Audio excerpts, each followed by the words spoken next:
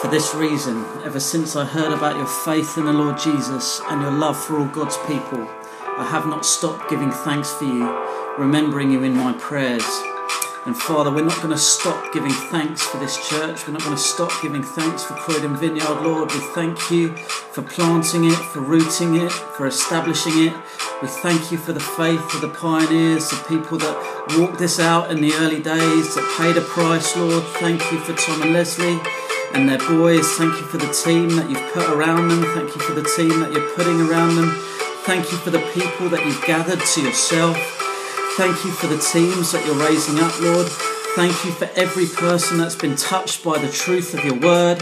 Thank you for every person that's been touched by the power of your spirit. Thank you for every small act of service. Thank you for every massive miracle, Lord.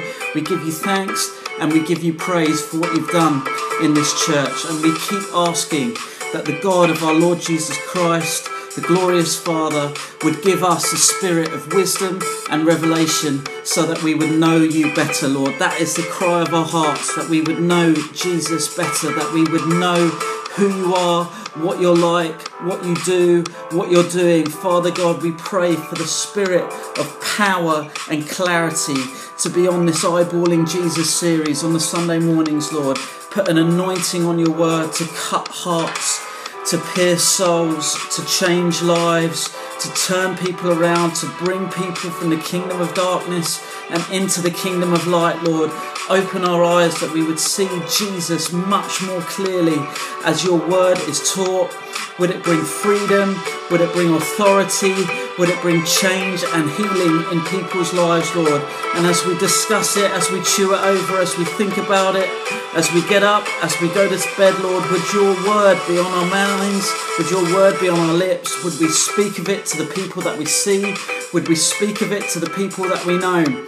Lord, we pray that the eyes of our hearts would be enlightened, that the eyes of our hearts would be open, Lord, so that we would know the hope to which you've called us, the riches of your glorious inheritance that we have in you, Lord, and your incomparably great power for us who believe. We pray for this place of Croydon, Father, that your kingdom would come, that your will would be done, that the spirit of wisdom and revelation would break out across this town, across the people groups of this town, Father God, that you would be lifted up and that there would be an infusion of hope, Lord, right across your church, right across your people and way beyond, Lord. Would we know you? Would we know your incomparably great power towards us who believe? We're calling on your name, Lord. We're calling on you, and we ask you to do it. We ask that you would make Jesus known, the Jesus of Nazareth, who was born, who gathered disciples to himself, who healed the sick, who raised the dead, who cast out demons, who taught with power, who riled the religious establishment, who was crucified under Pontius Pilate, who was raised again on the third day, who gave the Great Commission, who is coming again to judge the living and the dead. Lord, be glorified in Jesus' name. Amen.